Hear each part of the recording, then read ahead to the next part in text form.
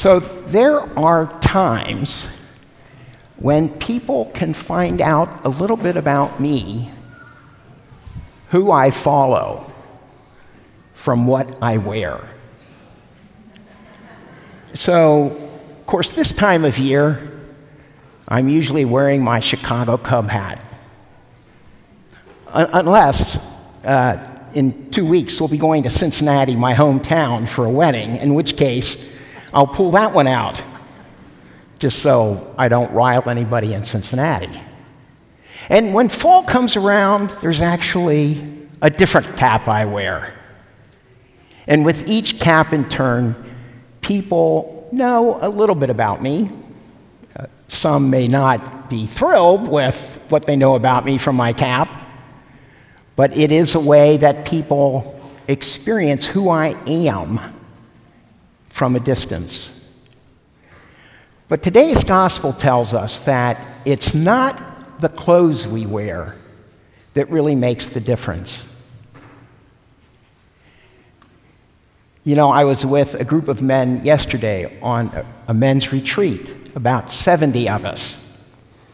And as we gathered at the pier at the seminary, you couldn't tell they were Christian from the clothes they wore. I could have picked them all up and, if I could, transported them to the mall parking lot, and they would look like all the other people at the mall. This morning, we are blessed to have with us people here in the front row and people over in this section who have journeyed for a year in the program we call Rite of Christian Initiation of Adults. These are individuals who have chosen to enter our Catholic community. And the people who journeyed with them are sponsors, team members, catechists. Their families, in a way, journey with them. And if I could pick them all up like this, they're fine-looking people. Fine-looking people. If I could pick all of them up and transport them into the parking lot or across the street into the park, you would look at them and you wouldn't know them as being any different from those who passed you by from other directions.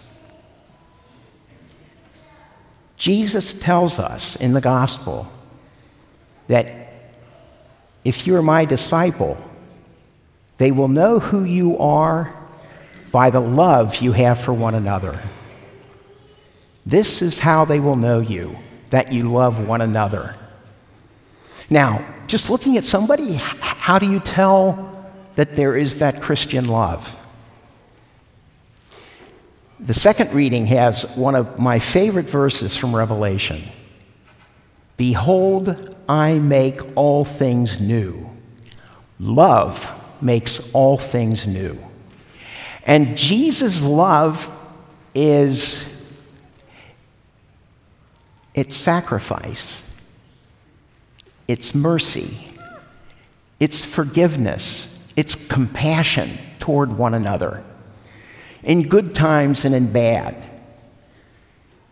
Whether we like the person a lot or a little, or maybe if we even have trouble working with the individual. We are called as disciples of Christ to share that compassion, that mercy, that forgiveness with all those we encounter within the family, at work, at play. We make things new, just as the Lord has made us new, by showing love to one another. So how do we experience that? Well, you experience it by traveling with people. I don't mean necessarily traveling to Europe. It's in traveling day in and day out. And yesterday at the retreat, we heard a large number of stories that were told by the men on retreat. They shared things from their lives where they encountered forgiveness, mercy, compassion, and where those gifts transformed their lives. I have a particular story that I shared that was about a time when I had not been very forgiving. And it took me a while to remember, wait a minute, I am a disciple.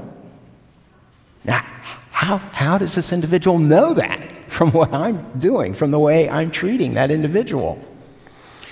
And it wasn't easy, but I was brought to offer forgiveness to that individual. And it made the relationship brand new.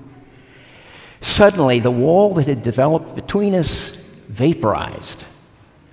And the stories that we heard yesterday and the stories that we heard traveling with the RCIA folks this year over and over told the power of forgiveness, the power of mercy, both in giving forgiveness and receiving forgiveness. And this is how people know that we are disciples, when we share that love with people. In the coming week, I suspect each of us will have opportunities to put on a Christian cap, invisible perhaps, as a cap, but very visible in what we do, in what we say, in how we welcome, how we treat the people we encounter, both those we love as family, as good friends, those we kind of like as acquaintances, and as difficult as it may be, even on those occasions when maybe the person is a little more challenging to deal with. So I invite us all to be alert. So to remember, okay, yeah, I'm called to be a disciple of Christ. I am a disciple of Christ. What does that call me to do? I think the first thing is be listening. Be watching.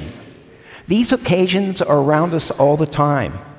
And sometimes the most powerful way that we show we are a disciple of Christ and show love to one another is just listen. I've had an experience when I was in corporate life of meeting with people at conferences. And there's a practice I caught myself doing once or twice that I came to realize when it happened to me was incredibly annoying. And that is, I'm talking to a person, having a conversation, and after about 10 seconds, sometimes, I'm looking to the side to see who else is there that I need to talk to, who I need to track down and talk to about something important. That's not listening. When we listen, we need to be present to each other. We need to be prepared to sit down and to share stories about what is going on in our lives and how those stories overlap and how they shed light on each other. So this coming week, let's all be aware. Let's listen and really listen. And of course, there are going to be many opportunities when we will love one another by what we do beyond the conversation. Maybe it'll be joining in a ministry. We have a ministry fair in the back on prayer and worship opportunities here. Maybe it will be in some social justice project. Maybe it will be helping a neighbor. All of these are opportunities to put on our I'm a follower of Christ cap. And not having to brag about it, but just by doing. So I invite us all. Let us love one another. And in loving one another, we will find that we make relationships new, just as the Lord has made our life new by his sacrifice for us.